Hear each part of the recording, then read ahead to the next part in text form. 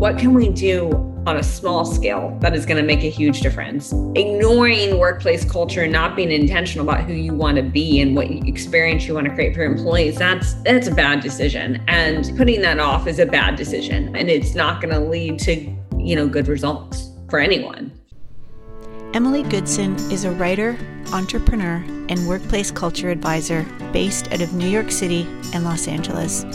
She applies the lessons she's learned from her physical disability as an educator, entrepreneur, and speaker. She's been recognized by the National Association of Women Business Owners for CultureSmart, her workplace culture business. American Express, Culture Amp, Lattice, and Monster.com have also featured her workplace culture expertise. Emily is a published LA Times writer on dating and happiness. She serves as an entrepreneur in residence to Verizon's Forward for Good startup accelerators, and she's an adjunct faculty member at George Mason University, where she teaches on the intersection of branding, workplace culture, diversity, and inclusion. Several months ago, I received a text message from a friend saying, "You have to meet up with this woman, Emily Goodson." So I did. I reached out, and what followed was a really fantastic couple of conversations, one of which was recorded for this podcast. Emily and I both share a desire to work and invest our time with workplaces and leaders to help them create thriving cultures. In our conversation today, you will hear us talk about a few different topics related to workplace culture. One of them around what you can do as a leader to connect your body with your heart. Now, you might think that's a little woo-woo, but you know what? There's a lot of research, there's a lot of evidence and support to demonstrate that this disconnection between our mind and our body is really, really detrimental. You'll hear us talk about mudras, meditation, somatic practices, and some really practical insight about how you can invest in your workplace in simple, low-cost ways to create more healthy leaders. Hope you enjoyed the show. Welcome, Evolve listeners. I'm really excited. Well, I'm always excited to do this podcast. Really excited to bring in a guest who is coming to us from the United States, Emily Goodson. Welcome to the show. Thank you so much for having me. I'm so excited to do this. Yeah. And we have a special somebody to thank for connecting the two of us. So shout out to Hilton Barber, because he saw you speak somewhere. I think it was in New York. And then I got a text message. And I mean, he was in the audience, I think, right? Yeah. When he saw you speak. And then all of a sudden we get on and connected. And it kind of feels like we've known each other for a long time, doesn't it? It really does. We really have that sort of alignment between us in so many ways. It's nice to get to know you. And Hilton was such a gem. He made a beeline for me after I got off stage, tracked me down. I was like, you have to meet Carolyn. You're so similar in what you care about, what you talk about. Right. And I think the difference we want to make in the world. And I would add Hilton into that too. And I think the piece that brings us all together is this really strong desire to allow our workplaces to have really thriving cultures. And you and I both know that that is much easier said than done. But why don't we start off by, what was it that you were talking about that day around organizational culture? Because, the audience here it's a corporate audience. They go and they do some great work, office workers, knowledge workers. Yeah. What were you talking about that day? Yeah, great. So that was a conference for the Page Society in Brooklyn. And the theme of the conference was influence. And it was when I was asked to do the talk, it was very open, it was come with whatever you would like to talk about related to influence. And, I thought quite a bit about it because I have been a former head of talent and people, like an HR leader in several companies. And HR is a hard spot to influence.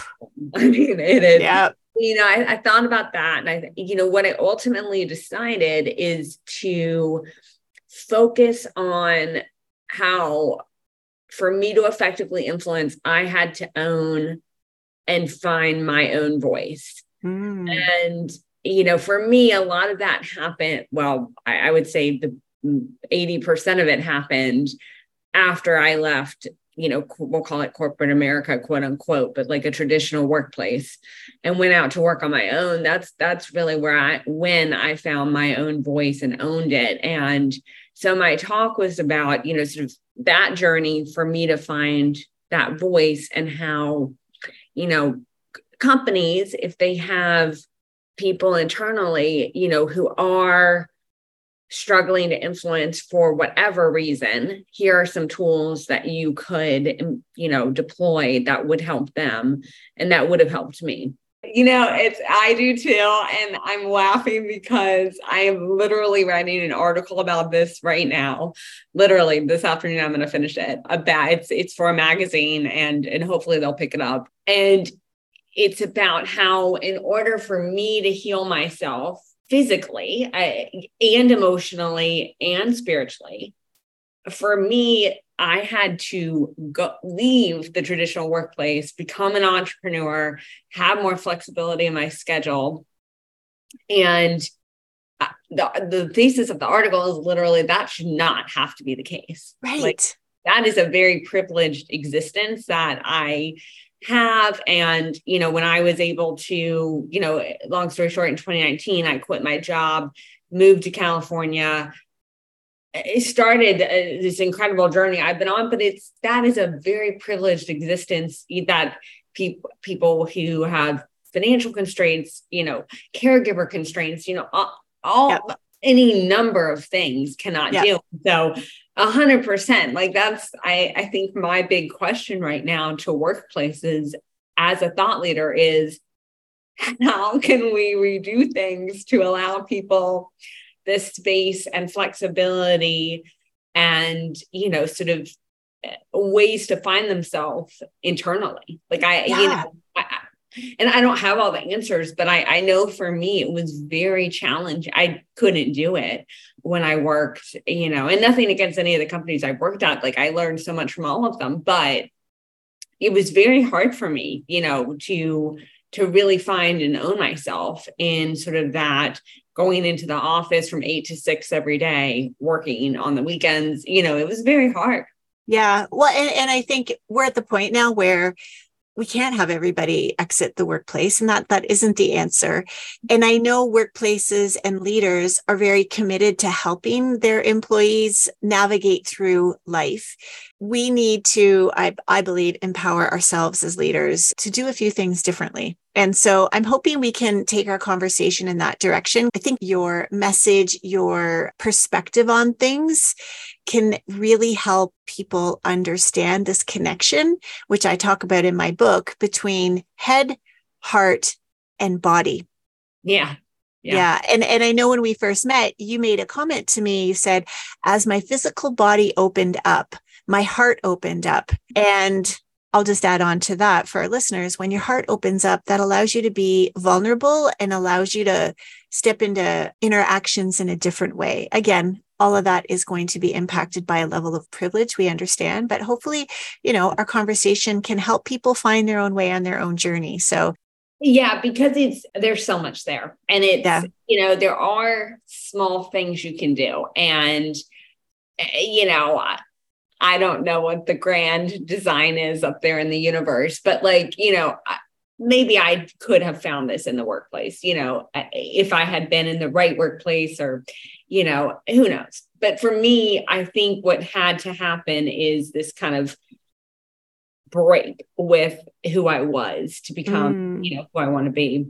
And who were you, Emily? I know, it's funny, Carolyn, and I know we're getting sidetracked here a little bit, but somebody asked me the other day, so just to backtrack a little bit, for our listeners who don't know my background. So I have a physical disability. When I was 8 years old, I had basically a malformation start to bleed in my brainstem. And when that happened, I became partially paralyzed on the left side of my body, and eventually lost my speech and have had, sort of a marvelous recovery from that to some extent. But I do a lot of writing nowadays about disability. And that's one of the things I speak about in the workplace quite a bit, because I feel like it's one of those topics that we often don't touch. And there's so many of us who are affected by disability in one way or the other, or will be. And so bringing a light to that is part of my mission. But back to your question,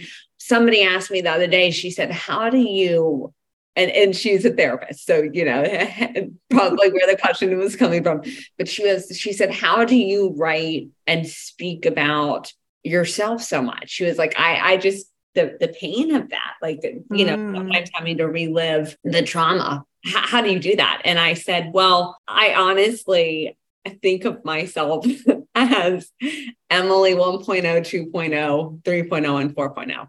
Yes. And like, I have a play in me about that. Like, I want to write a play about that. I will write a play about this someday, because I think it's important. And so when you say, who were you, Emily? Like, when I think about the Emily who lived in Washington, D.C. and, worked 70-hour weeks and went into the office and ignored her body, I think is the big, that's 2.0, right? And then when I moved to California, I became 3.0, and now I think we're in a 4.0 phase. We move very quickly.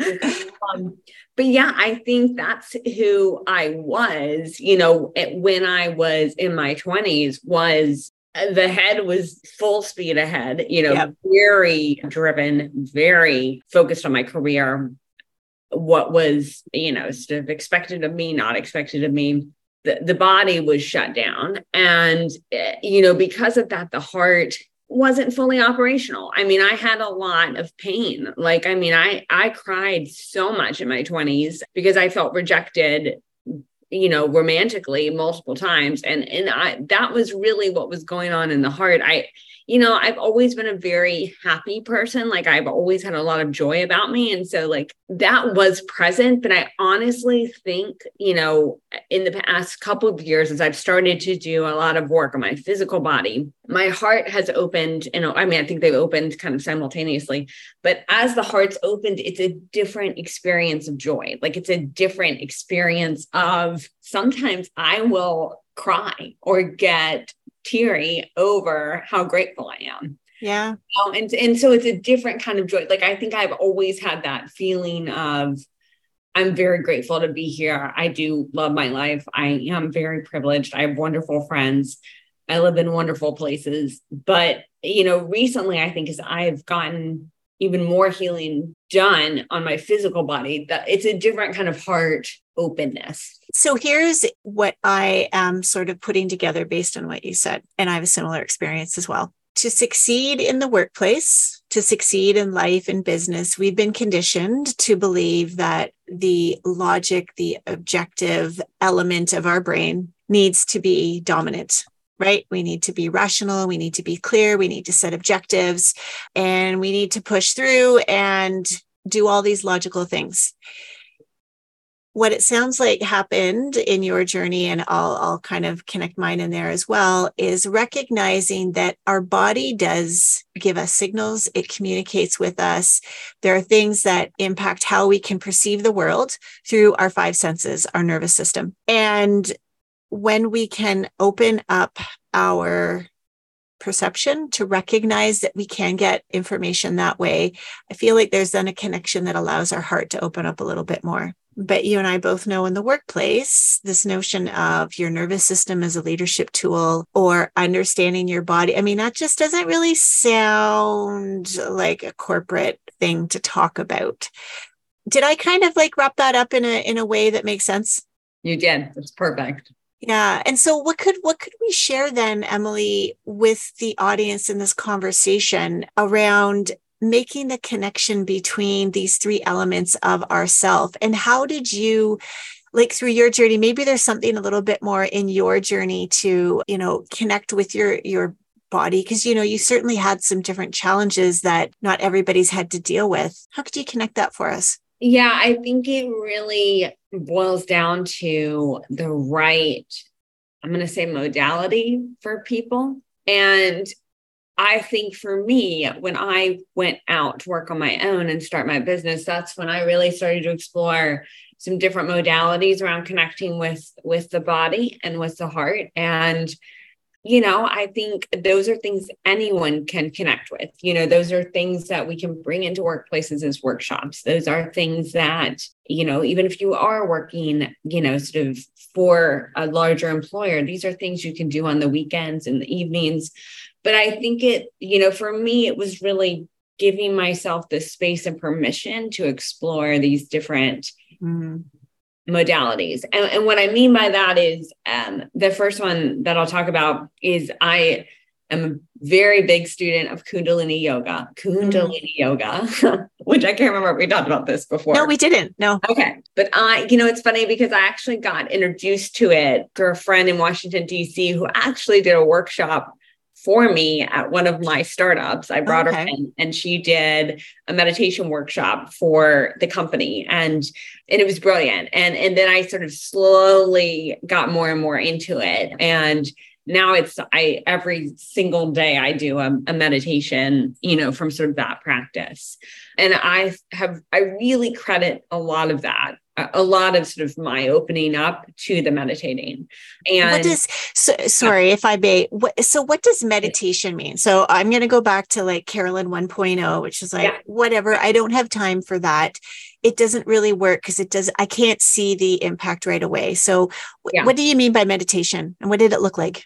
Yeah. And I'm glad you asked because it's a great question because there's so many different varieties of meditation. And that's, even a great point is like, if Kundalini isn't the thing for you, there's transcendental meditation. There's so many, sort of ways to meditate. For me, it looks like we have very specific kind of practices where for 3 minutes you hold a certain mudra. And so a mudra is just like how you're positioning your body. And, what works for me about these meditations is we chant a mantra in our heads. And one of the things that I'm aware of within myself is that my brain, my head is always going. Who am I meeting after this podcast? When am I going to finish this article? When am I, And so for me, having the mantra is very helpful to kind of calm the brain down. And I only do it for 3 minutes. And I've even gotten to a place where, traditionally somebody doing this practice would sit on the ground, crisscrossed and with their legs and, go through a formal practice of, I'm going to sit here and meditate. And the meditation I like to do, we like hold our hands like this up against our head. Okay. And you can do both hands. Okay. I can't raise my left, but you would just do both and you close your eyes and you just tap your teeth together. And in your head, every time you tap your teeth together, you say, sa, cha, na, ma. And you don't have to say it out loud, just say it in your head. And so literally for 3 minutes, I just sit here and satanama, satanama. Wow. I know it's super powerful. It's supposed, I believe, and it's designed to help get rid of addictive patterns in the brain. And anyway, I think my point here that I wanted to make is it's 3 minutes. If I'm having a crazy day, I don't even bother to get down on the ground. I'll just sit here at my desk and do satanama, satanama, satanama. And it resets me. So I think, going back to the question, like that's something small that anyone can incorporate into their daily life that has really helped me to connect, like slow down, let's connect. What is the heart feeling? Like calm the nervous system, Right. And think more clearly. How do you know what those mantras need to be? Like, is there a site? Is there a teacher that you work with that gives you new ones each day? There are websites. I work with a teacher. I have a teacher here in New York that I work with where I learned the meditation. Actually, there's also, I think it's this one. I think it's this meditation. I have a video on my Instagram and like explaining the instructions. So and it's the same mantra every day. I know some traditions switch up mantras. We use the same mantra with the same meditation every day. And so what has the impact been for you by doing this 3 minute thing, holding your hands to your head like that and clicking your teeth and saying those things? Astronomical. I mean, I think, it's always really hard for me to like nail completely connect sort of cause and effect, because I do so many other things too to my body. But I think the biggest one that I can pinpoint is, it's called the addiction meditation. So if you want to look it up, it's called addiction meditation Kundalini yoga. And that's Kundalini. Kundalini. Is I've noticed that I was very, at first when I heard about this meditation, I was like, why do I need an addiction meditation? Like, I'm not addicted to substances or anything like that. And that was my ego talking. And then, after doing this for probably a month, I would say, I realized that I wasn't as scared. And one of the things that I realized is that I was addicted to thinking the worst case scenario. Like I was very addicted to thinking, and I talk a lot about dating because I find dating very interesting. But like one of the things in my 20s, so going back to who was I, this Emily 2.0, is I had been rejected so many times that, which, we could call situational trauma, as you talk about in your book, right? Is I had then formed this mental pattern of every single man I'm interested in is going to reject me. And as I've done this meditation more and more, it opens me up to like, oh, well, maybe I'm not interested in him, or maybe he's just super busy today, or maybe we're going to get together down the road. It's right. I don't as quickly go to this worst case scenario, which has been wonderful. And when you don't go there, it allows you to stay open to other possibilities and less in a state of, or opens up the curiosity more, kind of leaves the doors open for things to be received. Exactly. Yeah. Exactly. And one of the other things that I do, and I read about this in your book too, and I'm glad that other people do this, is, I don't know, maybe a couple of years ago, I redid my journaling to be questions. And so literally sometimes I'll just journal free form. Yeah. But almost every day I have 5 or 6 questions that I ask myself. And again, going back to anyone can do this, I just bullet them out in a Google Doc. This is not some lengthy practice, but one of my questions is, what's the best thing that could happen today? And I love that question. I love thinking about it every day because it's, to your point, it opens up this curiosity and this reception. And that's been continues to be a big lesson that I'm focused on for myself, is how can I more receive versus lead and direct. So if we go back to Emily and Carolyn 1.0 or 2.0 maybe, and we had some of those practices in place, I'm going to start by saying what I think could have happened, and then I'll invite you to share too. If I had journaled even a minute or two in the morning, which I never journaled, by the way, at that point in my life, because I didn't know how to do it the right way. Yeah. And I gave myself just some body practices, some somatic practices like that. I think I would have been in an office environment or in a collaborative environment with other people and felt much less reactionary. I don't know if that's a word, reactionary, but less reactive and more open to hearing what other people needed to say or share, versus being upset or worried that I didn't do enough or bring enough or say enough, like all of that scarcity mindset. That's what I feel it could have done for me back then. What about you? What could have helped Emily 1.0 or 2.0? I 100% agree. And this is actually goes full circle back to my talk at the Page Society that Hilton attended. Is I talked about, I could have influenced so much better and more effectively, in those workplaces if I had these kind of somatic practices. And I also talk about coaching, or in that talk, I talked about coaching quite a bit too, of how coaching has helped me so much. But I think, Emily 2.0, I was not healthy. I lost so much sleep. I remember being awake multiple nights, just stressed out and anxious about how somebody was going to react to something, or, just these worst case scenarios. And, And then the other thing I remember is just feeling very silenced. And Yes. that was almost a self-inflicted silence. It was my throat would just close up when I got very passionate about something. And that still happens. Like, it's something I'm still working on, but I'm much better than I was. But I think, yes, if I had introduced some of these somatic practices earlier, it would have helped. But, as you and I both know, like, a lot of this is education. Like, nobody, I've really only become educated on all of this in the past 5 years. It's education. I think the other piece of it, though, is openness. And usually we don't change our behavior until not usually, I'm going to say most of the time, you're not going to change something unless there's a reason to, unless there's a challenge or something getting in your way. And I believe that our life, our workplaces are at that point of no return.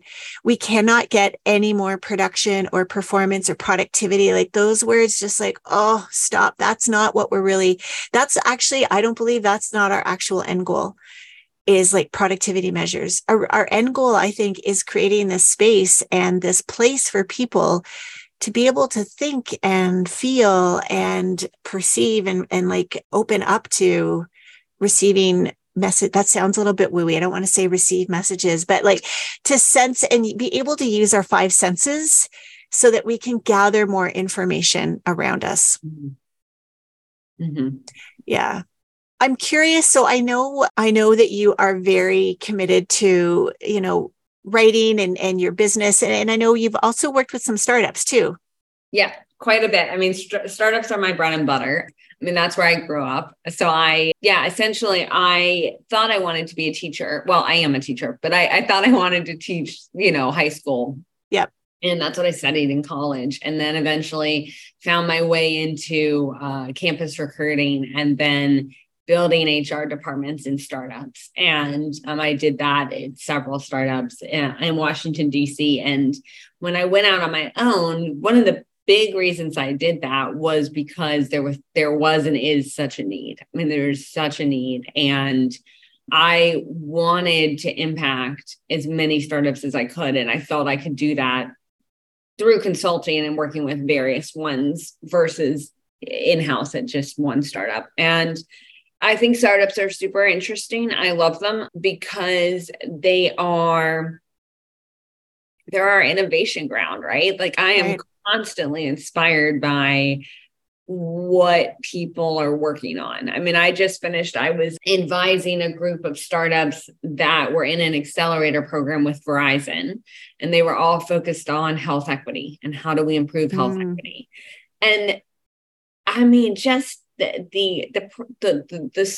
kind of breadth of products that people were working on is just inspiring. I mean, it's, startups are filling a lot of needs we have in society. At the same time, workplace culture tends to be the first thing that goes out the window in many startups because people don't think they have time for it, or they think it can come later. And that's really what I try and help in my advising and consulting work, is not that different from kind of the somatic practices, is what can we do on a small scale that is going to make a huge difference. Right. Ignoring workplace culture, not being intentional about who you want to be and what experience you want to create for your employees, that's a bad decision. And putting that off is a bad decision. And it's not going to lead to, good results for anyone. What do you find happens with startups who do invest in their workplace culture? And what does invest in workplace culture mean? Is that a monetary investment? Is that a time investment? That's a good question. I think it's more time than it is monetary. I mean, it can be done without a lot of resources, right? But it's really about the time and just in the space. I think the first thing that's really important to invest in is the founders or leadership team defining what are our values as a company and who do we want to be to our employees and our customers. And ideally aligning that, ideally having a very nice alignment between brand and employee experience and culture, and so I think it's figuring out who you are and then then you extrapolate that into like, what are our systems, and, how do we set up this organization in a way that is going to be accessible to people and allow people to grow. And again, you can do that in very small ways that are going to make a huge difference. Yeah.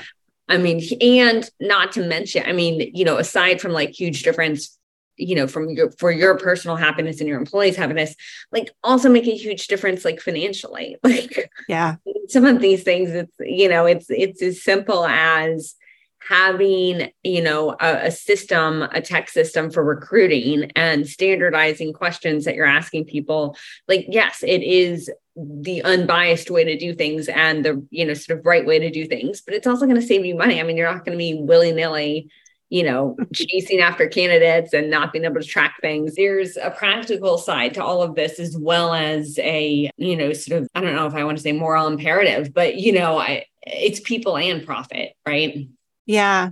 What came up for me as you were sharing that is, so I have the pleasure of working with some startups, and also more of my clients are corporate, sort of public, private, that sort of thing. But I do know in the corporate world, there is a real drive to encourage entrepreneurial thinking, to help drive innovation. So I see that come out a lot. And when you were sharing that investment of time for these startup companies in defining their values, getting clear on what that looks like, I think this is where, when we look to the corporate world, is how are you using your values to connect with people? And how are you living your values? Yeah. It's probably one of the biggest gaps, and I'm guessing you see it too. It's really easy to say, hey, here are our values. We practice them every day. And I believe people think they are practicing their values, but the experience that the people around them are having doesn't always match. 100%. It's a huge gap. I'm actually doing a presentation on this exact topic in 2 weeks at a conference called CultureCon, which is in Madison, Wisconsin. And we're talking about corporations just because, they are more so in the limelight than a startup, but it's rampant, regardless of the company size. But, you see, at least here in the States, like there are numerous examples, from the past couple months of corporations, doing perhaps performative things, that they say are in line with their values, but they're really not. And then, it comes out in the press and it's like, okay, well, we supported this person and we used them as part of a marketing campaign, but our financial dollars and who we're giving money to, or who our suppliers are, there's the gap there. There's, right. A substantial difference there. And, what we say we believe on Instagram versus where we're putting our dollars. And the hard, from a public vantage point, like the tricky thing is, like, I don't know what's going on inside a company, right? I don't know its handbook and how its town hall meetings are run. And I don't know, exactly what's going on for most companies, but that's the other facet of this, right? It's like, if you are saying we as a company are inclusive and your pay equity is all over the board, that's a problem. Like, it's a problem. People know it, and people will know it. Absolutely. Yeah.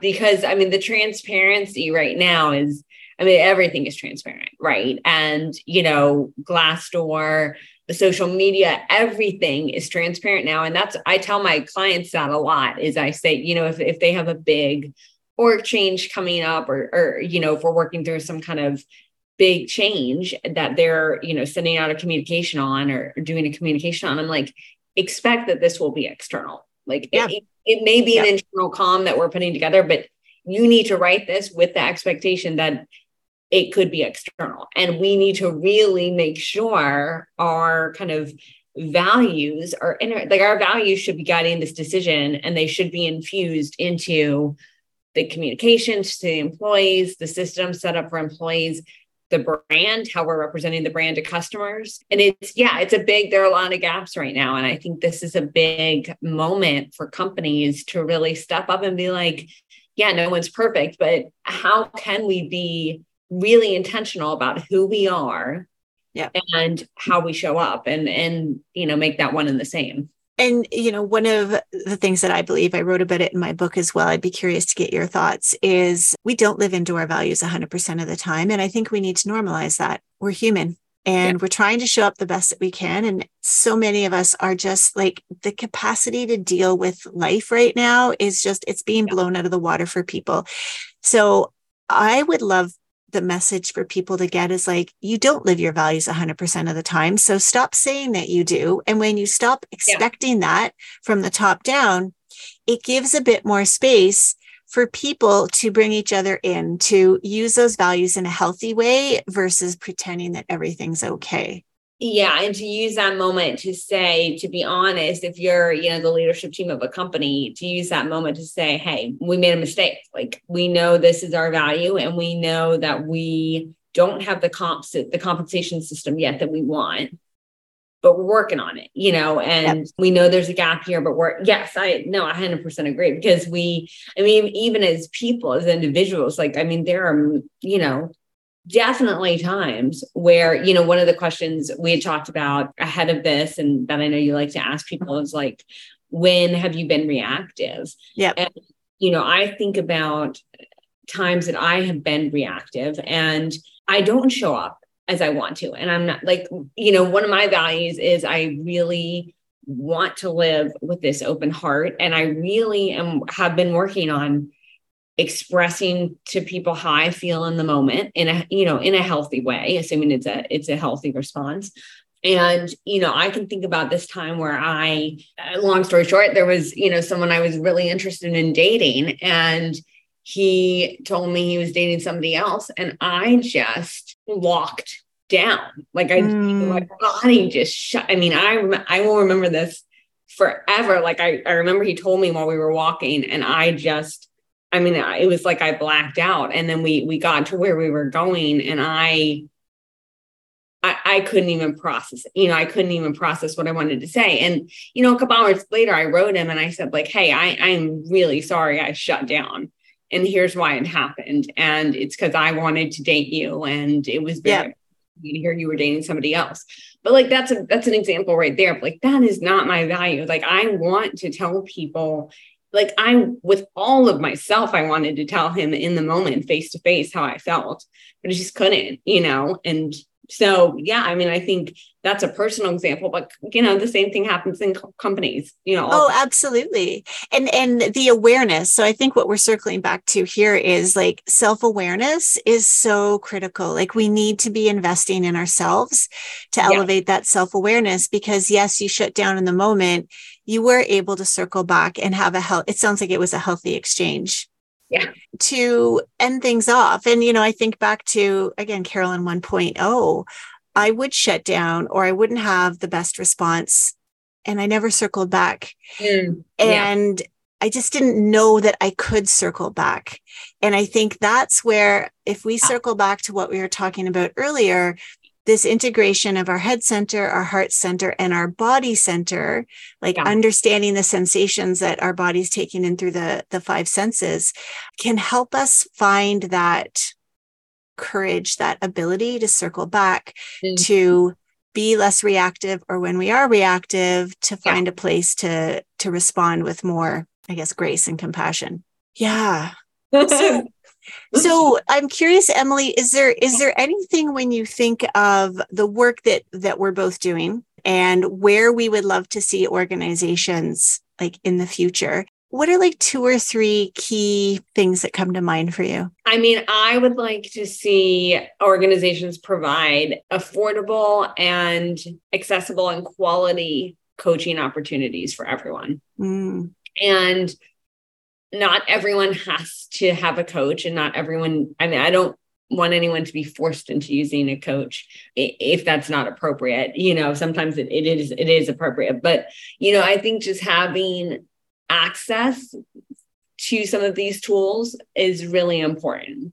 That's, to me, that's the biggest thing I always go back to is I want people to have the tools for healing. And to me, that's having access to, whether it's, a couple of free therapy sessions, whether it's access to leadership coaching, like that to me is paramount, in addition to like really taking a good look at like your benefits and thinking about like, how are people getting the coverage they need to take care of their bodies is what it goes back to for me, because I just think so many of us are disconnected from our bodies. I mean, really, and I know I'm biased because I personally was very disconnected, for my teenage years and 20s, but I just really, if I could see organizations do that, if I could drive that change, like that's huge. And then I think the other thing that's huge is inclusion and representation. I think, to me,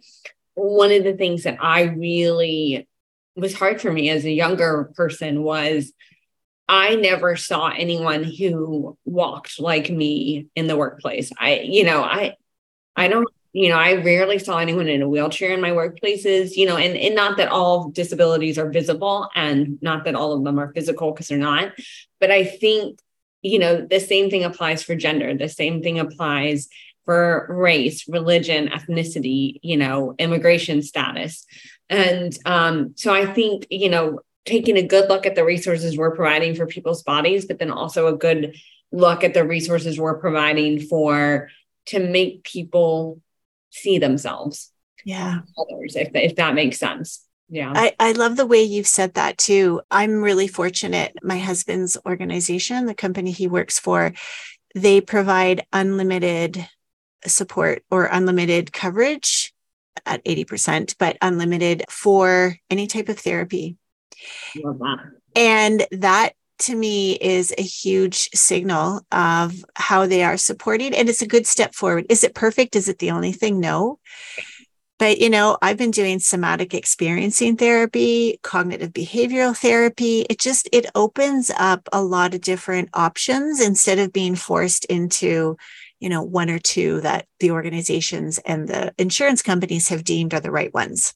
Yeah, I'm reacting that way because, again, this article I'm writing is touches on that too, of, how frustrating it is for me sometimes of all of the therapies and alternative treatments I do, none of them are covered by insurance because they're not traditional. I am a big fan of osteopathy, is something that I've discovered and has helped me tremendously. And it's not covered by insurance. And it's, again, back to this, I am very privileged in that I can put some of my, revenue towards this and choose to do that. But it's, how do we get this more broadly accepted so it can help so many other people?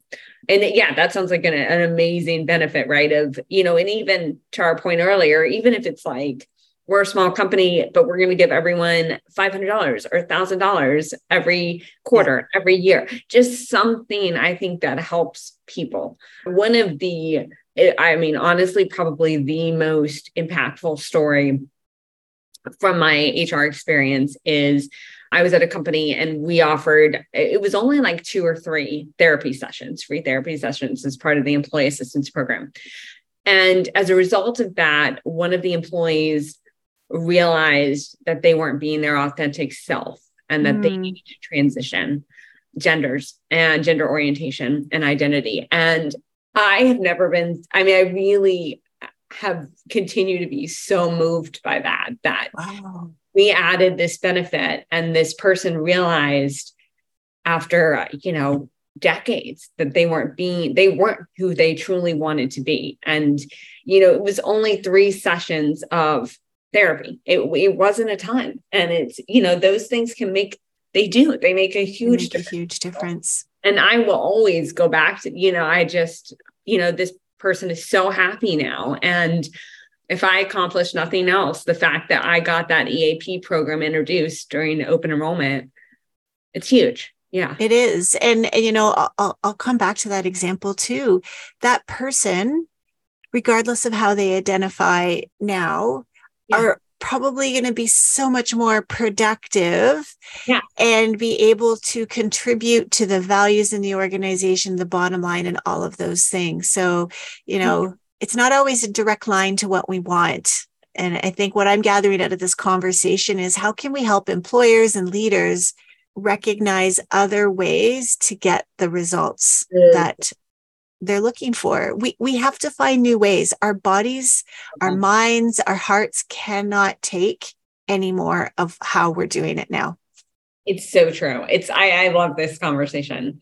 100%. It's all about the new ways. And it's, somebody told me once, like, it's that different thread. It's like, how do you pull that different thread, which is, sort of very much how I've lived my life in the past 5 or 6 years. But again, not everyone needs to be an entrepreneur. Not everyone needs to be focused on, 5 different projects as I am. And nor should they be. That's not for everyone. And how can we introduce some of this, the new ways of thinking and the new ways of experiencing that I've found in my entrepreneurial life? How do we pull that into larger corporations? Because we can. Absolutely. Yeah. Like, think of the things that we just talked about. Some of them didn't even cost money. Most of them. Most of them didn't cost. And that's the thing about it. So an EAP is an employee assistance program. It costs maybe $1 an employee. It is not, unless things have radically changed in the market. It is not a huge investment. And it's something that, the comprehensive ones will get people financial literacy, therapy, mental health, grief counseling. And the other thing is, like, just bringing in a speaker series, I think can do, I've seen this through my personal experience, but, the organizations that bring me in to talk about my experience as a woman with a physical disability, people feel so, it is an honor for me to do them because people feel so seen afterwards. And not that they need to go around talking about their own stories. They don't need to do that unless they want to. But just, I think having, again, these are low cost things that we could do to just acknowledge people's experiences, whether it's a disability, whether it's a caregiver, whatever it is, it's the acknowledgement, I think, and the education, right? That's the other piece on the benefits side is, I'm sure your husband's company does a good job of saying, this is our benefit, please use it. Please use it. This is not something tucked away in some handbook, that nobody reads. It's, it's lived, Absolutely. Emily, where could our listeners find you on social? Where could they follow more of your work? I know that you're doing more writing. So how could our listeners find you? Yeah. So EC Goodson is my sort of handle everywhere. So that's my website, ecgoodson.com. And I am on Instagram and LinkedIn and Medium under that same handle. Wonderful. Well, we'll encourage everybody to go there. We also make sure that they're in the show notes as well. Fabulous. Yeah. Now, I usually end off the podcast asking 3 questions. Are you ready for those? I think I did already answer my reaction. Well, I was going to say we have covered a few. So, if this is your first time listening to the podcast, I ask these 3 questions to every guest because they are part of what I believe is the evolved leader. So they're all elements of my book. So the first question was, and you can say, perhaps you've already shared this because you shared some wonderful stories, but the first question is around self-awareness. And so I know you shared that moment with that individual and he said he was dating somebody else, but a moment where there's tremendous insight about who you really were as a person or who you really are as a person. Anything else you want to share around that? Yeah. This is another example. So I think definitely that example that I talked about earlier, where somebody I was interested in romantically out of the blue dropped that he was dating somebody, and I shut down, and I didn't want to shut down. And I am excited going forward, whenever something like this happens again, to really try and push myself to stay open. Or not, push isn't the right word, but hopefully be in a position where I can stay open. Right. And then I think another one that maybe where I wasn't reactive, but where I was very self-aware, and it also showed me how much I've grown. What I talked about, one of the things that I've worked on for a number of years is receiving, and specifically receiving help. As someone with a physical disability, that was something I never was very good at. I didn't want help. Yeah. And so last fall, I've always wanted to go. I love Mexico, adore it. I think it's a fabulous country. And had always had this sort of interesting connection to Mexico because when I was growing up, my mother told me I couldn't go on a trip because she was afraid I would climb up a pyramid and not be able to get back down. Wow. Because of my physical disability.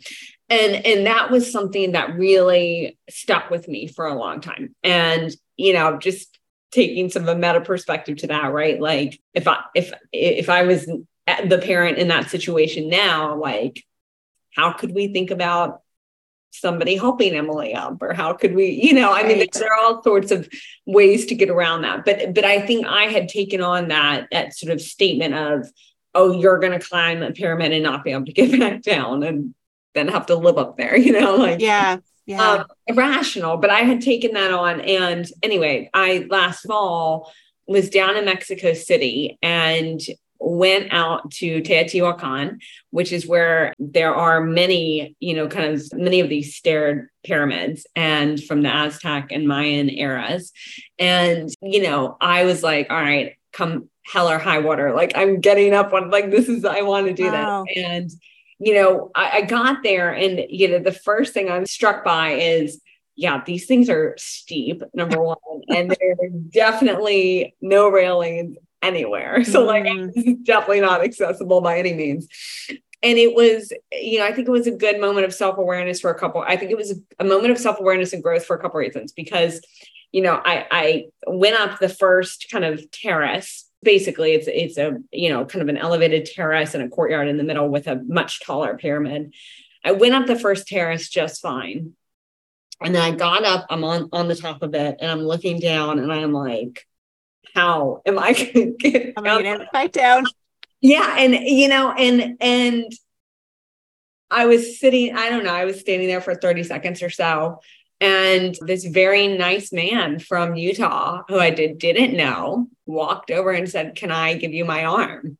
And I said yes. And, it was just such a moment of growth, because I feel like Emily 2.0 or 1.0 would have said, no, like I want to figure this out on my own, and get down. And so I think that was just a good moment for me it was sort of an awareness of, yes, there are some physical limitations to me, as much as I would not like them to be. But then two, like, I am much better now at receiving help. Oh, that's wonderful. That's wonderful. Yeah. And how gracious of that individual. It sounds like he did it in a very honorable way as well, like that honored you, that wasn't dismissive of you. He was so nice. David, if you're listening to this, like, oh my gosh, like it was so sweet. David from Utah. From Utah. All right. If I'm ever in Utah, I'm going to ask around for David. Are you David? It was So now the second question, I think we've talked a fair amount about, which is a practice that you use to center you, to bring you some calm. And we talked about that one. So I think anything else you want to add to that, or did we already? I think we cover, my top kind of ones are Kundalini yoga, journaling, and osteopathy, which we covered. Covered all three. Yeah. Beautiful. Yeah. Now, the third question has to do with co-regulation and this notion that we are connected to each other. So the question I like to ask here is, what is a song or genre of music that makes you feel connected to something bigger than yourself? I love this question. And I think we talked about this previously, is the Hamilton soundtrack. I just saw Hamilton 2 nights ago. Really? Yes. Did you love it? You absolutely loved it. So, and now I'm cutting you off, but there was this whole thing. I didn't actually know the story of Alexander Hamilton. Yes, I know you're probably all going like gasping. How did you not know? So I didn't quite follow. I'm like, oh my gosh, I have to listen to all the words of a song, which I don't do well. But I'll tell you, I felt I could feel the music, and then I felt I was still part of it, even though I wasn't listening to the words. Yeah, it's an incredible piece of art. And maybe you and I weren't. I thought did we talk about this last time? I don't think we talked about it, because I would have remembered you when I was sitting there watching it. Well, I talked to somebody else recently about this, because I just think Lin-Manuel Miranda is a genius. He's the artist who wrote Hamilton and was actually the original played Hamilton when it was on Broadway, the first, or still on Broadway, but he was the initiator. Yeah.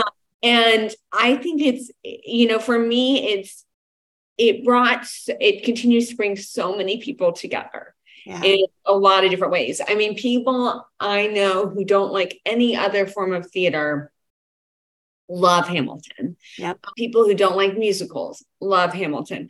And again, these are imperfect people, right? These are people who did really not good things. And the show shows that complexity. And to me, I've seen it 2 times now live, and every single time I get something new out of it. And it brings you into this sort of universal state. And the other thing that I really like about it, and I'm glad we didn't talk about this before, because I think you're going to love this.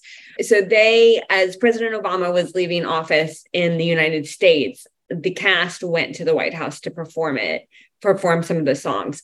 And I think, what President Obama said afterwards is so emblematic of what I want to do with my life. And he said, "It is rare that a form of art reminds us what's best about ourselves." And I love that statement. Yeah. I love it so much. And I think of it every single time that I write an article or go out to do a speaking engagement, because I think about, like, what am I presenting that is going to help people remember what's best about themselves?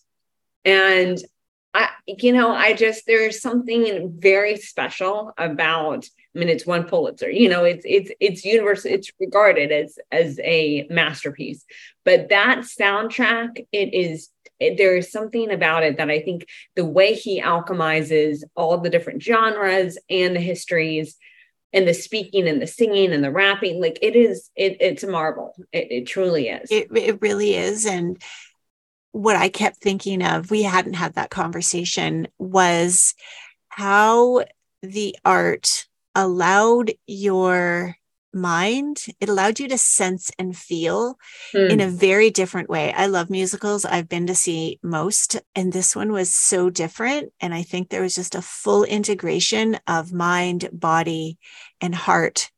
Yeah. And it was beautiful.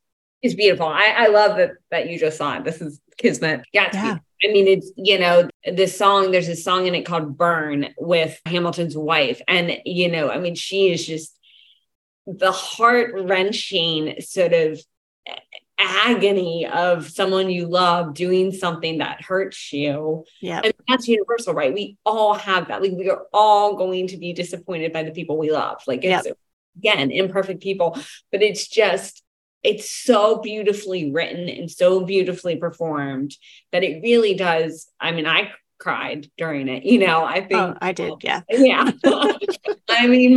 Most people I know have a very somatic reaction to it. Yep. That you're right. It's a scale of emotion. A lot of musicals are happy the whole way through, which is great. And sometimes that's what you need.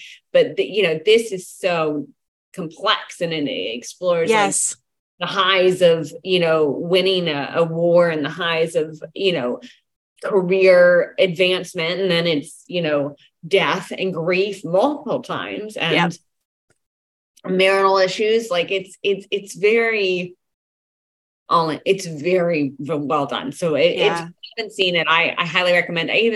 I listened to the soundtrack before I saw it. So, well, and I definitely am going to put that on my playlist. And I know I say that after most podcasts, I'm like, I'm going to go listen to that song. But I do know after I saw it, I thought, I think I'll see it again. And I do want to listen to that soundtrack more and sort of absorb more of it. Yeah, it's a masterpiece. Yeah, as a fellow writer, it is just the allusions he has in there and the references. It's stunning. Yeah, it is. It really is. Well, Emily, we have to give another shout out to Hilton for bringing us into each other's worlds. Thank you so much for coming on the show. And I hope, maybe we'll share a coffee one day. I don't drink coffee, so maybe we'll share a beverage of choice one day, a meal, maybe even a stage. But yeah, I'm really grateful to have come into your orbit. Likewise. This has been wonderful. The time has just flown by. But thank you for having me. And thank you for all the work you're doing in our world too. Yeah. Thanks, Emily. And thank you to all of you for tuning into another episode. Don't forget to like and subscribe to the podcast because there are lots more guests coming to you here. Take care, everybody, and have a great day. If I were to distill this conversation with Emily into one simple sentence, it would be this. When you invest time and effort into reconnecting your body to your mind, it will unlock so much potential and release you from a lot of that internal struggle. Our lives are incredibly busy. They're full of chaos and turbulence and a lot of uncertainty. And this conversation with Emily was another reminder at the disconnection we can feel when all of that happens. I hope you found our conversation helpful and practical with some really useful ways that you can find your way back to yourself. I know you can do it. I also know it's not easy, but we got you. We've got more guests coming up on our podcast that will continue to help you on your leadership journey. And don't forget, my latest book, Evolve, The Path to Trauma-Informed Leadership, is available for purchase online and in most major bookstores. Thanks for tuning in.